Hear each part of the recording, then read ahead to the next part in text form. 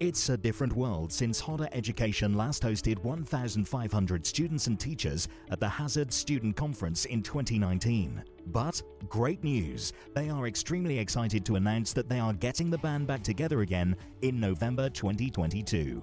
Inspire your A-level geography students by bringing them along to hear from the expert panel, including Dr. Martin Degg, Professor Fiona Tweed and Professor David Pedley in Nottingham, Manchester and London on the 18th, 23rd and 25th of November. Visit www.hoddereducation.co.uk/hazards-2022 to explore the full lineup and programme, as well as the chance to provisionally book your students' places.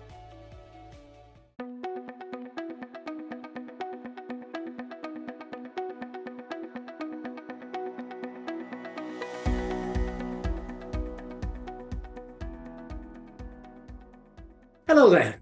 Thanks for joining me today for another JogPod. Today, I'm joined by Professor Alex Densmore, who's Professor and Deputy Head of Department at Durham University in the Geography Department. Welcome to JogPod, Alex. Thanks very much for having me, John. It's a real pleasure. And well, I think the pleasure is going to be mine, actually. This is going to be fascinating because I've done a little bit of reading. Your bio says you're interested in the way in which mountains are built through tectonic activity, and in the erosional processes that tear them back down again. So we're into a deep time with some of this. But you actually grew up on the tectonically active west coast of North America, which means that you've lived with earthquakes, whereas we rather haven't. So I just wondered, given that it's your life experience, whether it was that sort of exciting or terrifying or these things just happen. What's the problem? Sort of attitude that developed your interest and excitement, and then your career into in this area of geography. Yeah. So as you said, I grew up with earthquakes. I learned, pretty early age to duck, cover, and hold, or to take shelter in a doorway if you couldn't do that. Ironically enough, I missed both of the kind of big formative earthquakes in California. So for the 1989 Loma Prieta earthquake in Northern California, I was living in Southern California at the time. And then the 1994 Northridge earthquake, which happened in Southern California, I was in Northern California. So, but the first kind of formative experience, I guess, I had with earthquakes was actually in 1992. So I was finishing my geology degree as an undergraduate. And the Landers earthquake happened to the east of Los Angeles. And that didn't do a lot of damage because it happened in a pretty uninhabited part of California, but it was a big earthquake. I think it was magnitude 7.2. And it was incredibly well expressed at the surface. So I had the chance to go after the earthquake out to look at the surface rupture, the actual trace of the faults where they intersected the surface. And it was the first time I'd really had this experience of the detective story in trying to understand what had happened in this big event by looking at these clues that are preserved in the landscape. And that was just fascinating, absolutely hooked me. And so I went to graduate school, learned a little bit more about the roles of different geomorphic processes, like why landslides, for example, are so important and what kind of long-term impact they can have in shaping the topography. And that was really it. I suppose then that was before drones as well, wasn't it? Because some of the drone imagery now I think is fantastic for showing you the movement. It is. And so we were walking the trace of this fault. We didn't have drones. I think we'd had some very, very quick aerial photographs that were shot.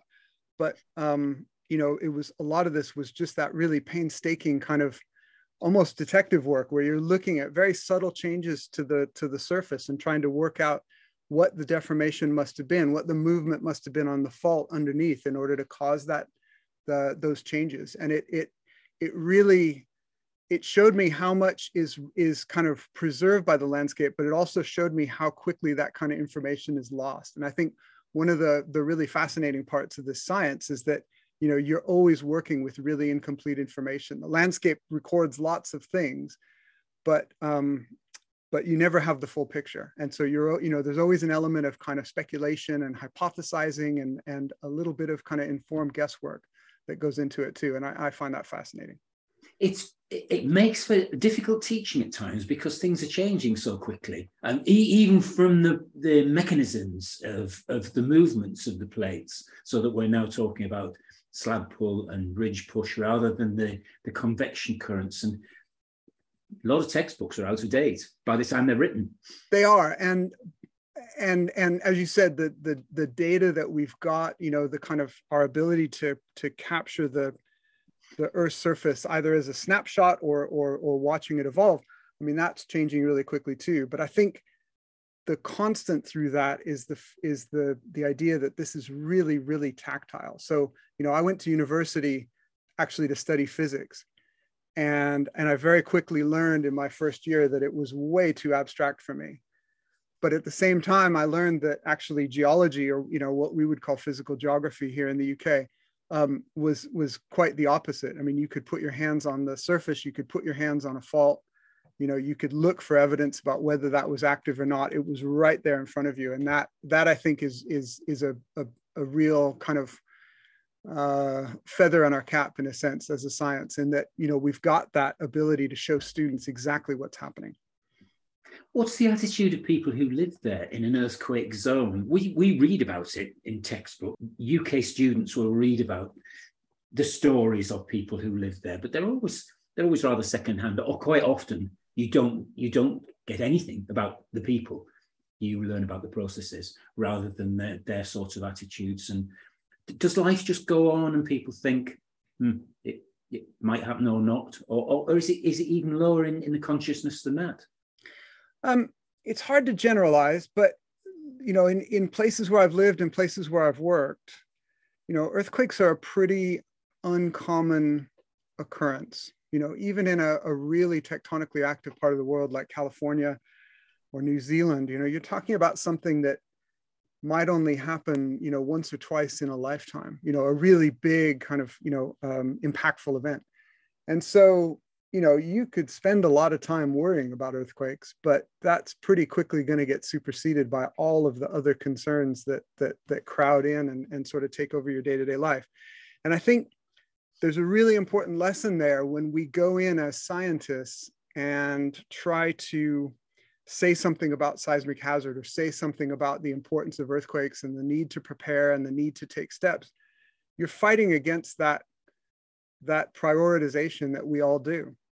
And you're trying to convince somebody to prioritize something that's important to you as a scientist, but is probably going to fall way down in the hierarchy of immediate threats. And that's a really important lesson that I think we need to remember more often than we do.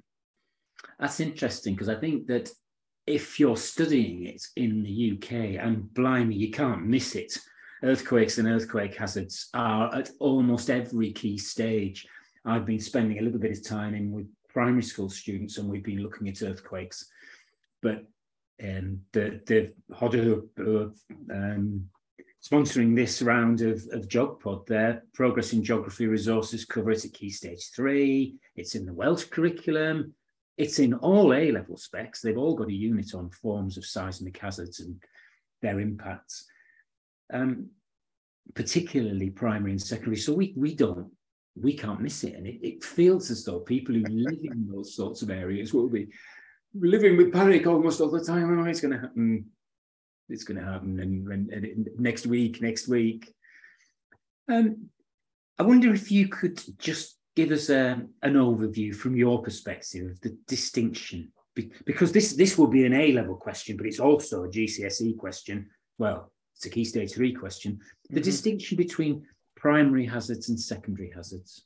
Yeah, so when we think about primary hazards, we're really thinking about the shaking that takes place, so the accelerations due to the fault movement, and I suppose in a sense the surface rupture. So if the fault actually reaches the surface, if the rupture intersects with the surface, that's going to offset the surface directly, and that's going to give rise to topography, right? It's going to cause parts of the Earth's surface to be offset relative to the others.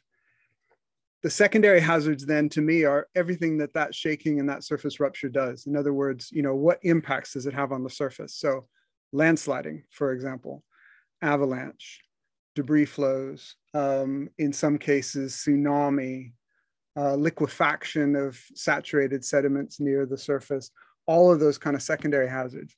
And they're, I think, easy to overlook in lots of ways, but they're potentially really problematic. And I think one of the things that we've learned as a community over the last couple of decades is why they're such an issue and why they're so hard to deal with. And I think there's really two aspects to this. So secondary hazards typically have a very distinct spatial pattern. So if we look at the distribution of landslides, for example, that are triggered by a big earthquake in the continents, they are often distributed over a pretty broad area. So well away from the surface rupture, in some cases, well away from the areas of really, most intense shaking. And that also means that we have to worry about the downstream impacts. So we can have landslides in areas that, that experience shaking, but then the debris that's been freed up by those landslides, once it's remobilized and once it is transported, that can have impacts way downstream. So places that didn't really feel the earthquake are a long way from the surface rupture may eventually have to deal with those impacts. And that then leads to the second aspect of this, which is temporal persistence. So not only do these things affect large areas in space, they can persist over long periods of time. So, we think of an earthquake as an event, 30 seconds, a minute, 2 minutes, it's finished, and then life goes on. But of course, we can see, and we've seen repeatedly over the last couple of decades, that the secondary hazards can last for years, sometimes decades, sometimes even centuries. And then we have to think about that and sort of plan for that in the way that we respond to the earthquake. I was really surprised with some of the reading that I'd done about how long the time of instability lasts from an earthquake. It surprised me. There was a paper that you co-authored, the satellite-based emergency mapping using optical imagery. That one was about the 2015 Nepal earthquake. And you talked about the paper talks about the landslides triggered by earthquakes there. And it mentions years in terms of impact afterwards. And unless you know where that loosened area is, that must cause real uncertainty. It does. And it's a problem for the, kind of emergency response and relief effort.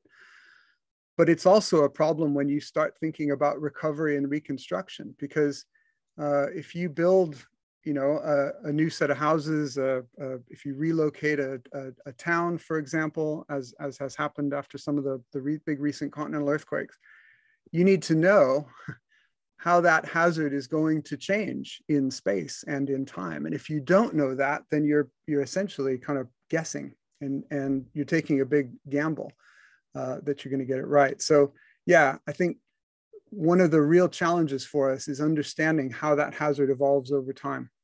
And I'd say up until the last 5-6 years, we really haven't had a good understanding of that. We've never really looked and sort of watched the pattern of landsliding after a big continental earthquake in order to understand how that hazard changes over time. That really surprised me as well, because in the paper you also noted that there's no protocol for rapid, like hours to days humanitarian facing landslide assessment. So nothing for an immediate assessment and no public sort of recognition of what's possible. Yeah, that's right. It's difficult. A lot of our understanding about sort of earthquake triggered hazards, particularly around landsliding, has come just in the last couple of decades. And that's as a result of a couple of particular earthquakes. But also we have to remember a lot of the data that we use, the kind of very quickly available, very cheap, high resolution satellite data, this is a pretty recent phenomenon as well. Up until, even just 10 or 15 years ago, satellite data were a lot more expensive. They were a lot harder to acquire. We didn't have these portals like Google Earth that made imagery available over big areas for long periods of time. So Yeah, that gap, I think, is partly because up until very recently, it just hasn't been possible to look at this problem and do any kind of assessment with the sort of speed that we might need. I think the other issue, though, is a lot of this depends on what the destination is for that information. So who's using it? What do they need it for? And what format do they need it in? So what are you generating information for? If you're trying to inform an emergency response, who needs the data and what's the purpose? And I think until you get a good understanding of that, it's very difficult to know what to do as a scientist. What do you focus on? What things do you look at in particular? What features do you pull out of this really complicated and rapidly changing story in order to package up and make available? That's not a straightforward question. No, I was doing some work when I was at the Geographical Association about 10 years ago. I was working with Map Action, and I hadn't heard of them, but it seemed like a no-brainer that you'd have an organization that was filled with GIS experts who would go in as a first response to say, well, you can't send your leaf down that road because it doesn't exist anymore. Yep. Look at GIS patterning. And we produced a little activity that was based on their data. It hadn't struck me before, but I've read since about resources, food, medical aid just sitting at airports because Yep. Can't get it out. Exactly right. And, I can mostly speak about the experience after the Gorkha earthquake in Nepal in 2015. We started looking at the pattern of landsliding there pretty much immediately after the earthquake. So within the first day or two, it was pretty clear from the size of the earthquake, from where it was, from what we knew about the topography and the pattern of historical landsliding, that there was going to be a big landslide impact and that it might not necessarily be in places that were going to be really visible. So, a lot of the initial focus after the earthquake was on damage to Kathmandu. Well, Kathmandu, sits in a bowl. It sits in this basin. The slopes are relatively low. It's not really the steepest part of the Himalayas. It's the areas to the north of Kathmandu where you get into much higher relief. You have much steeper hill slopes, and that's where we historically have seen a lot more landsliding. The problem is those areas are pretty remote, and particularly in the run-up to the annual monsoon, they're very often cloud covered as well. And so actually getting information on where landslides had occurred, which areas were likely to have been most badly affected in those first few days was really difficult. There simply wasn't any imagery available that showed the ground surface. And it was only after about 4 or 5 days that we started to get these little kind of patches, little windows into what might have been happening on the ground. And those windows were enough to show that actually, there had been some pretty significant impacts. They were mostly outside of Kathmandu in the mountain and hilly parts of Nepal. But that it was going to take a while before we could build up anything like a reasonably complete picture. So, it wasn't until about 7, 8, 9 days after the earthquake that we were actually able to say, look, these are the areas which are likely to have been badly affected. Well, that seems pretty quick, but in the context of the humanitarian and relief effort, that's a lifetime. That's a really long period of time. The situational report that is done by the UN happens within the first 72 hours. And the next step in that response process is something called the multi-agency or multi-sector initial rapid assessment, the MIRA, M-I-R-A. That happens after 2 weeks. Well, 2 weeks after the earthquake, we had identified a couple of hundred landslides, but it was mostly just knowing, okay, these valleys are likely to be most affected, these other areas are not. And it's really difficult to base operational decisions on that kind of fragmentary information. I'm going to go back and ask you, so it's an obvious question, but why do we, this could quite possibly be one posed to students, why do we need to respond to an earthquake quickly? And then what are the challenges of responding so quickly? Yeah, so the most important aspect of this is identifying where people are, and have been directly impacted by the earthquake. So if people are buried by debris, if they're buried by collapsed buildings, we need to be able to get to them as quickly as possible to save lives. 7 to 8 days as well. Absolutely, yeah. But then the kind of wider issue there is, even if people aren't directly impacted, their lives are still fundamentally disrupted, right? So they may be suffering from loss of shelter. They may not have access to food or clean water. They may not have access to power or hygiene or communications, transport. All these things that we sort of take for granted are very easy to disrupt in an area that's been hit by an earthquake. And so again, reaching some of these populations as quickly as possible is really important. If there's one road into a valley, though, and if that road is blocked even in one place by landslides, let alone 20 or 30 places, then that's going to be a real challenge. And so understanding where those blockages are, understanding sort of what the limits of the usable road network are, and then where you need to rely on other means, either helicopters, if that's available, or even just people bringing things in on foot. That's a critical part of that first stage of the response. Would that have all been done prior to satellite imagery? Would that have all been done just through local knowledge and the relief workers going out and finding what's going on? And a fair bit of that initial response, even in Nepal, was based on that kind of anecdotal evidence. So just, reports that had come in, people who had left some of these areas on foot and had traveled to the capital. Social media was a big source of initial information. So people would post photographs and locations of particular particular landslides or particular places where, the road network was blocked. And so a lot of what we did in the first couple of days was to compile that to give us at least an initial picture of where we might go and look in more detail.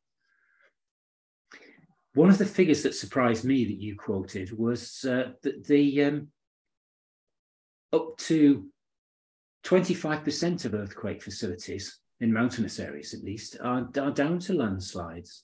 It must be the biggest of all the separate different causes. It must be the biggest by quite far. It's a really difficult number to pin down, in part because it's pretty rare that the process gets recorded as a sort of an ultimate cause of death. So if a building collapses, for example, did it collapse because of the shaking, or did it collapse because it was hit by a bunch of boulders triggered by a rockfall? That information is often not available. So that estimate actually comes from some work done by Mirjana Budimir and colleagues, published sort of 7 or 8 years ago now. But it looks pretty consistent, and it seems to be pretty consistent despite the setting of the earthquake. Obviously, you need to have enough topography. You need to have sort of places that can fail in order for landslides to be an issue. But where we've had big continental earthquakes in mountainous regions, Kashmir earthquake, for example, in Pakistan, the Wenchuan earthquake in China, the Chichi earthquake in Taiwan, and then more recently in Gorkha. It's been a pretty important factor for sure. Is there a critical angle? So when we're talking mountainous, is there a critical sort of set of slopes? And you would say, this is a mountainous area, but these slopes aren't as critical as this other area.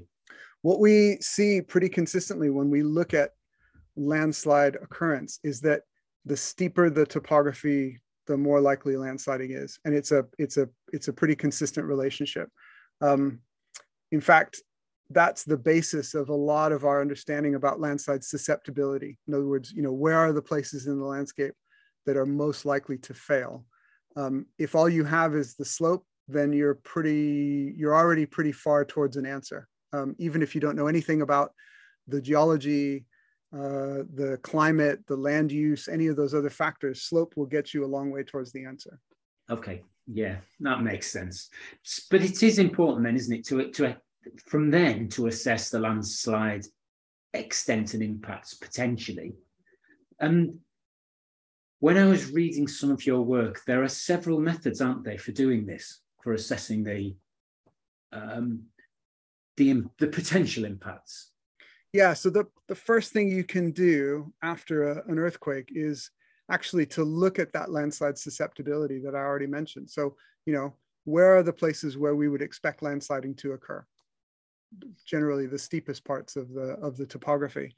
And then if we can combine that with an estimate of the pattern of shaking, which is released pretty quickly after the earthquake by the US Geological Survey, for example, and others, then we can get a pretty good idea where those two patterns intersect. So where are the steepest parts of the landscape that have also undergone pretty severe shaking?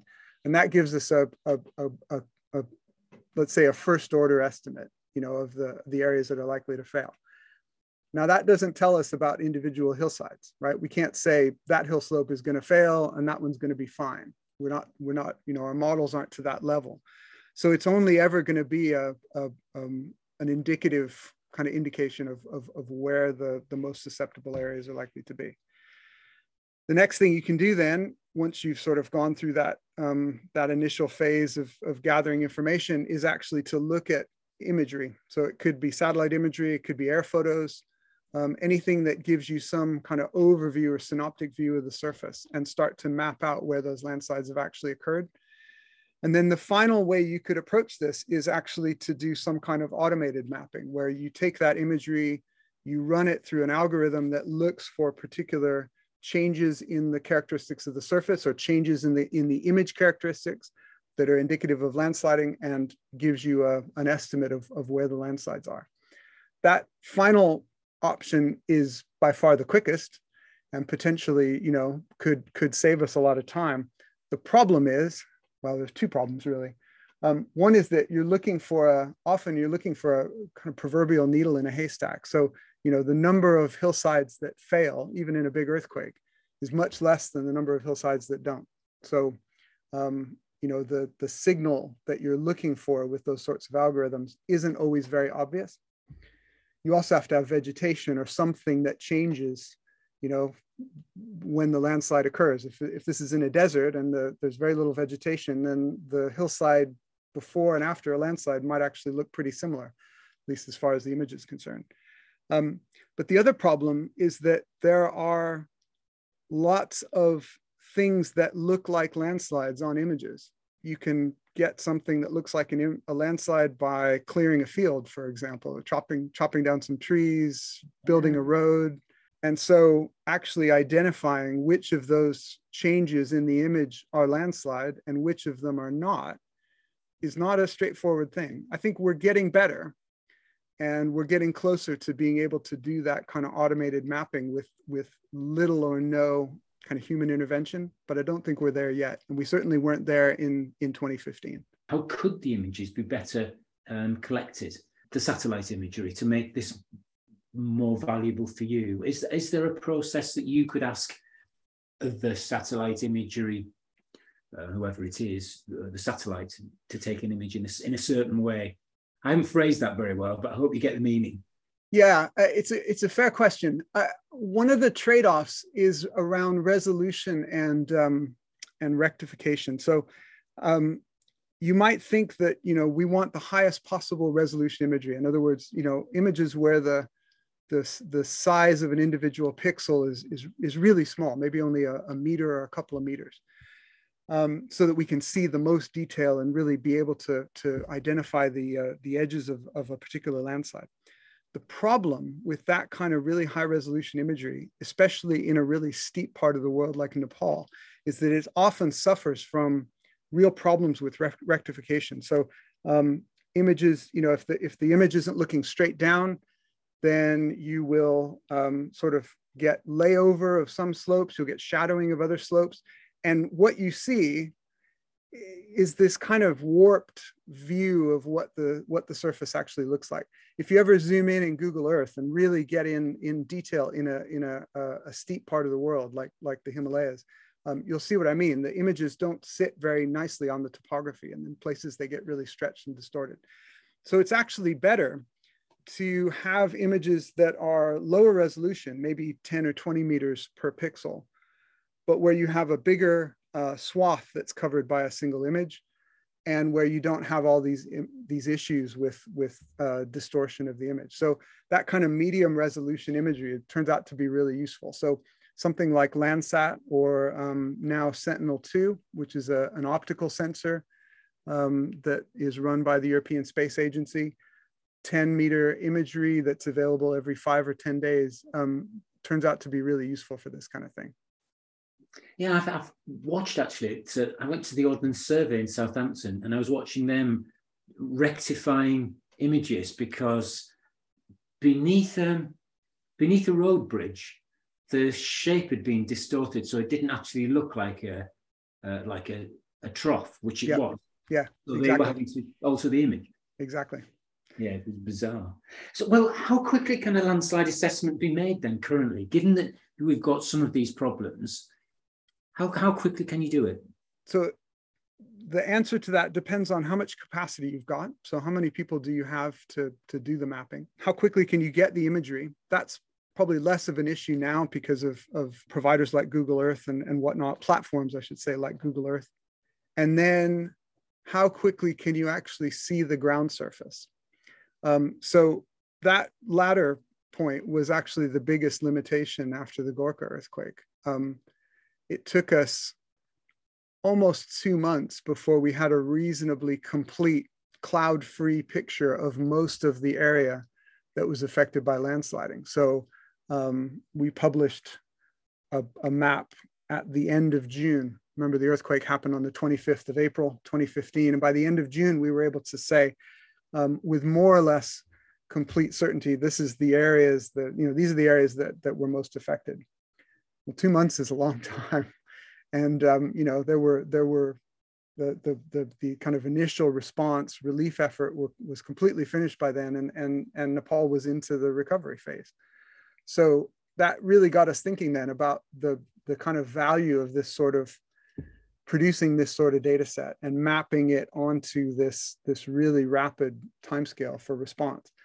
Just to give you a bit of context, the definitive academic study of this was published in 2018. It was a group at the University of Michigan and USC in the US and a couple of other institutions. They did a fantastic job. They used really high resolution satellite imagery. They mapped about 24,000 landslides across the whole earthquake affected area in Nepal. It's a beautiful data set. It's available for free. Anybody can go and download it, but it wasn't published for 3 years. So, that's a very different product with a very different purpose.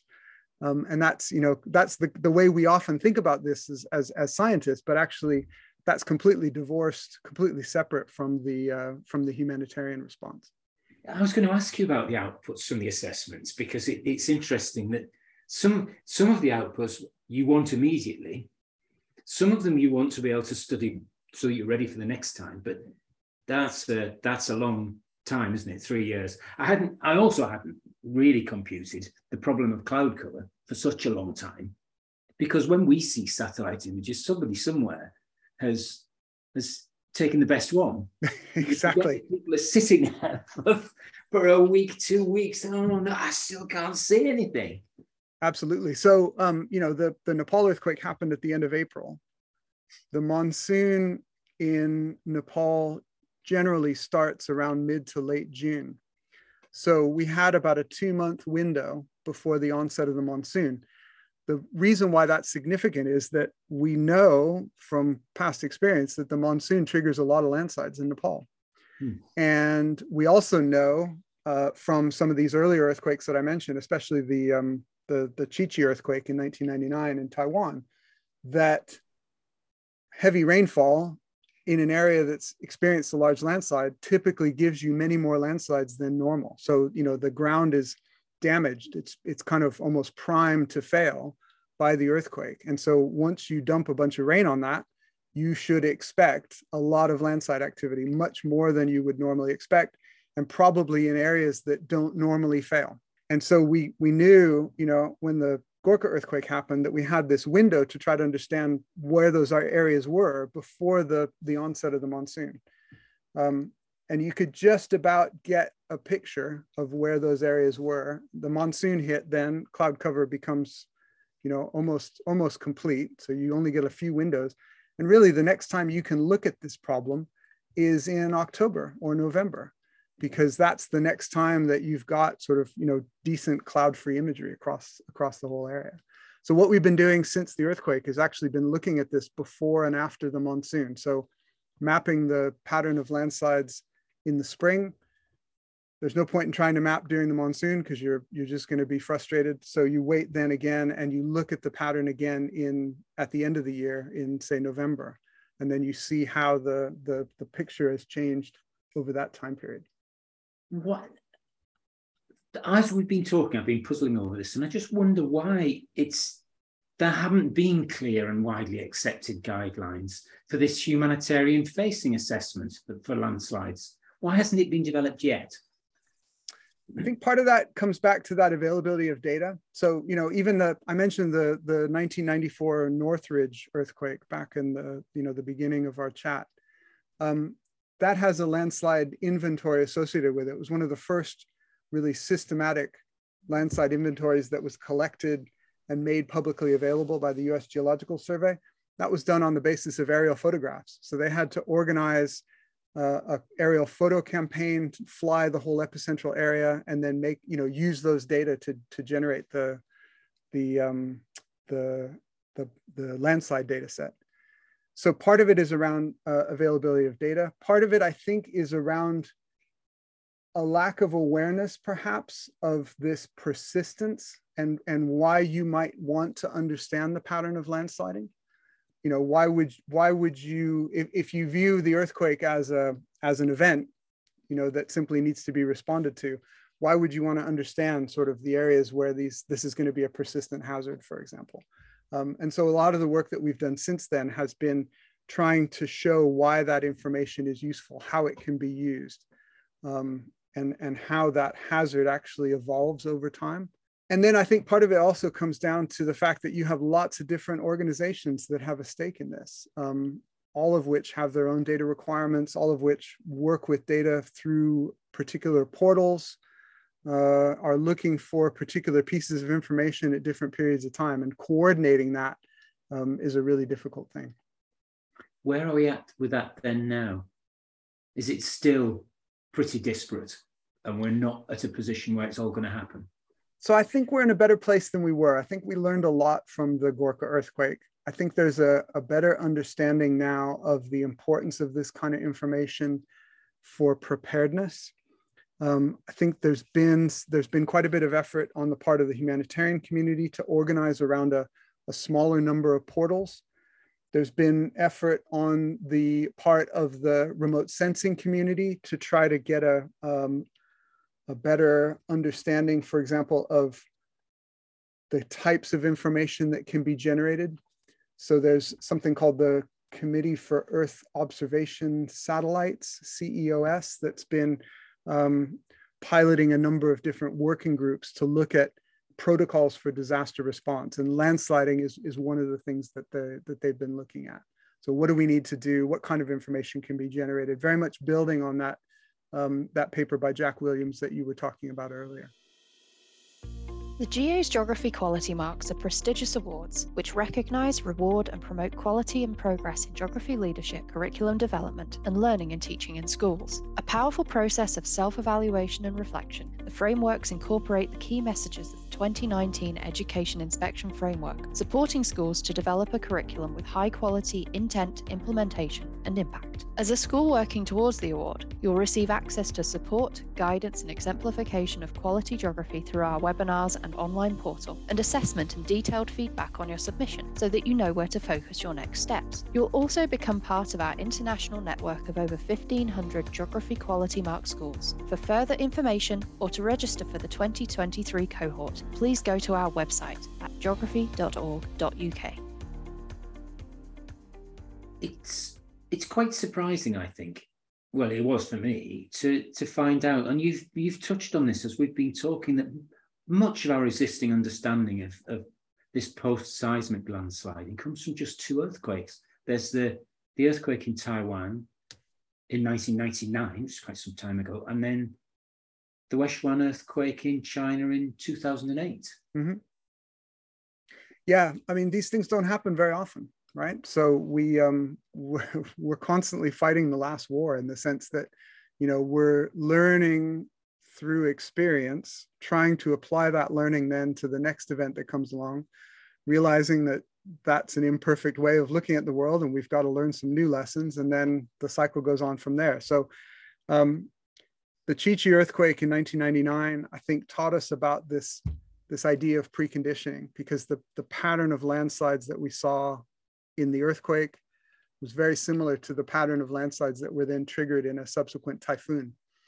And so, the same areas that failed in the earthquake were failing again in the typhoon. And that really, I think, alerted people to this idea that shaking, even if it doesn't cause a landslide directly, weakens the rock and makes it more likely to fail the next time you perturb it. And so that was a really valuable lesson, because now we have a pattern that we can look for in the landscape and a kind of an expectation. And then I think the Wenchuan earthquake taught us partly about the persistence of this hazard, partly about sort of how long we might have to wait for this debris to move through the landscape, and the kind of secondary hazard chain that results from all this landslide debris, which is now sitting around in these mountainous catchments, waiting to be remobilized, waiting to be turned into debris flows, and waiting to move down through the river system, and all the kind of consequent impacts that can have in terms of flooding and aggradation, loss of agricultural land. But it also taught us something that's a little more long-term, and I think is an interesting kind of corollary to this, which is, that if we think of these earthquakes as building topography, lifting up rock relative to sea level, accomplishing some of the rock uplift and sort of building the mountain range higher, the landslides, of course, are working against that, because they're taking that same mass of volume and they're taking it off the hill slopes, moving it down into the rivers where it can be transported away. So these are kind of working in opposition to each other. And so I think the Wenchuan earthquake was one of the first where we actually could look at this in terms of some kind of mass balance or volume balance, which has got to be important for the long-term evolution of the surface. If we're building parts of the surface up in earthquakes, we're tearing them back down again with landsliding. Which one of those is dominant, and how does that dominance change, and how does that balance change over the course of hundreds of thousands or millions of years? And again, we've now got the tools, we've now got the data sets that we can use to start to answer that question. Over shorter terms, how useful have the government, particularly in China, say, how useful have they found that information? How much have they considered that in terms of managing those in unstable slopes, or are there just too many?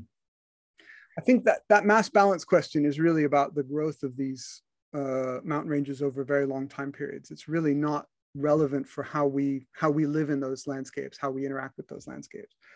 The persistence problem is very much relevant, and that's something that I think we probably still have lessons to learn. So, one of the most frustrating things going to some of these areas after a large earthquake is seeing the reconstruction, and particularly reconstruction, construction of buildings that are earthquake safe, that are built to code and everything, but where that reconstruction is taking place in areas which are likely to be affected by landslides. Now, you can build the best building in the world, the most seismically resistant building in the world, but if it's in the wrong place, it may not collapse, but it probably won't be very usable.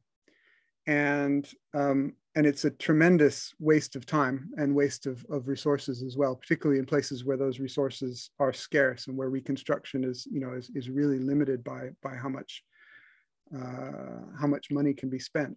So I think we have a job to do in understanding better that this is not just about building better buildings, and building resistance, building long-term resilience to earthquakes is not just about building codes. It's also about where we put those buildings and where we put our infrastructure and the choices that we make around that. And one of the kind of take-home messages from a lot of these recent continental earthquakes is that really small distances can make a huge difference. Putting something 10 or 20 meters on either side can make a huge difference in terms of how exposed it is to landsliding and debris flows. So if we can make that choice, and we can't always make that choice, but if we can, then we should be making use of that information. Yeah, that's interesting actually, because when you look at some of these things that people are videoing and then putting up on YouTube, you think, why on earth are you stood there? And actually, they're stood in quite a safe place, but they're watching something, a huge movement within meters of where they're standing, but they know very well that where they are is safe. For sure, but we also have to bear in mind that, you know, that choice is not always free, and it's often constrained by who owns the land, how that land is used, what the kind of power relationships are. So, you know, it's really easy to sit here as a scientist and say people should move out of exposed areas. If it were that easy, of course, we wouldn't, you know, we wouldn't have the impacts that we have in disasters. So I think it's really important that that is considered, but it's one of a number of different constraints that have to be balanced.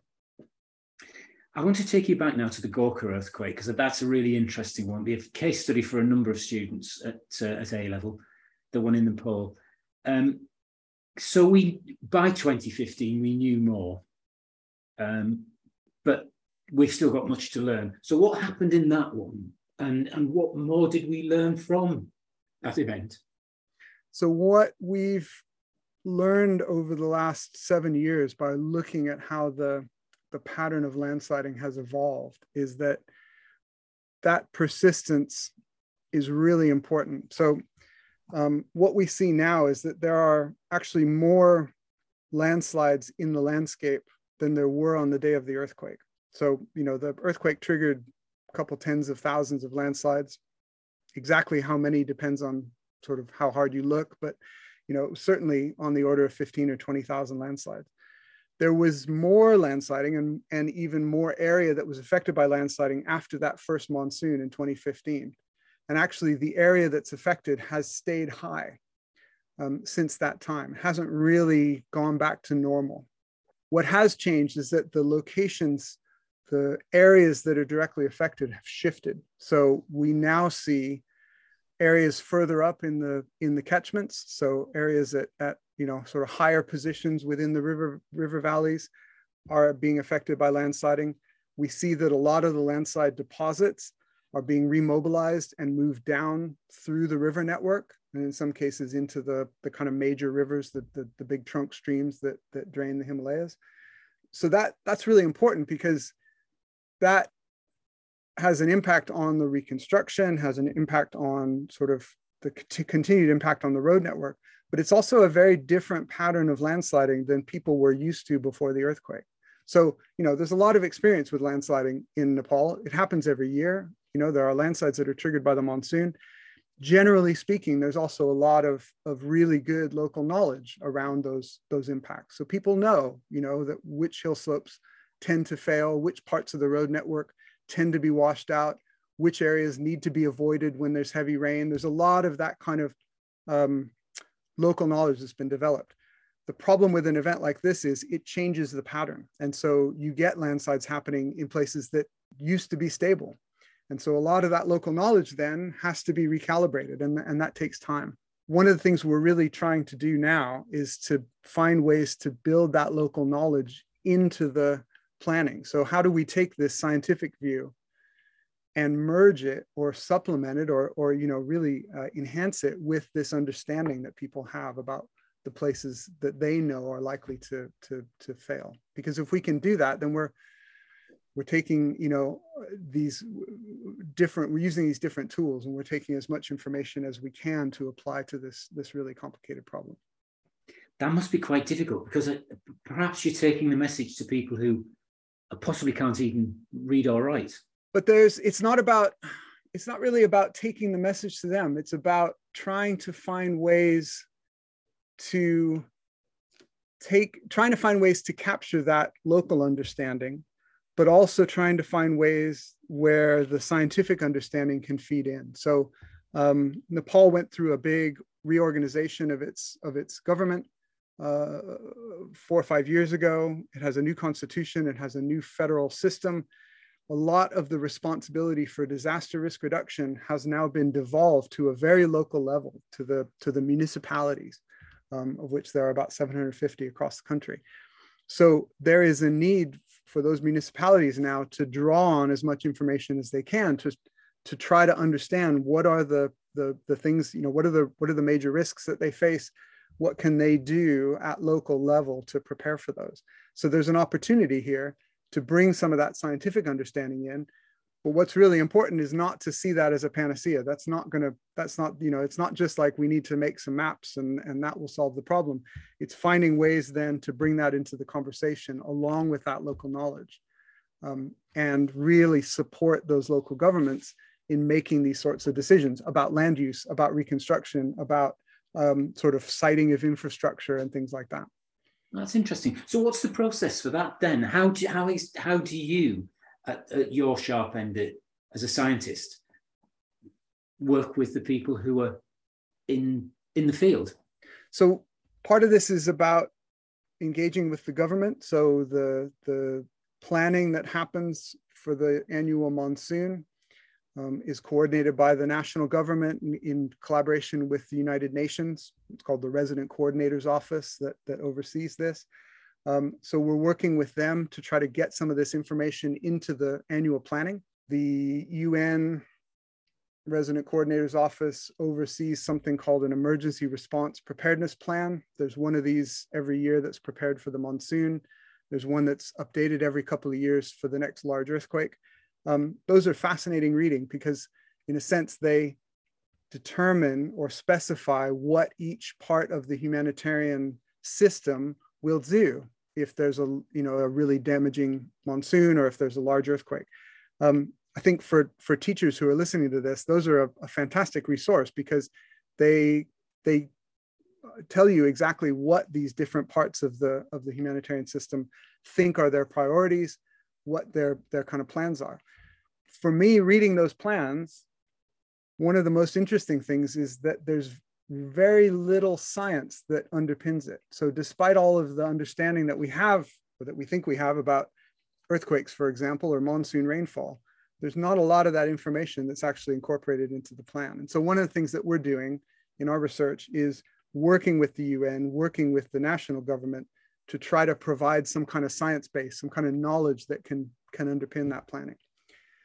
But then the flip side of that is to work with some of these municipalities as well. So to go to the municipalities and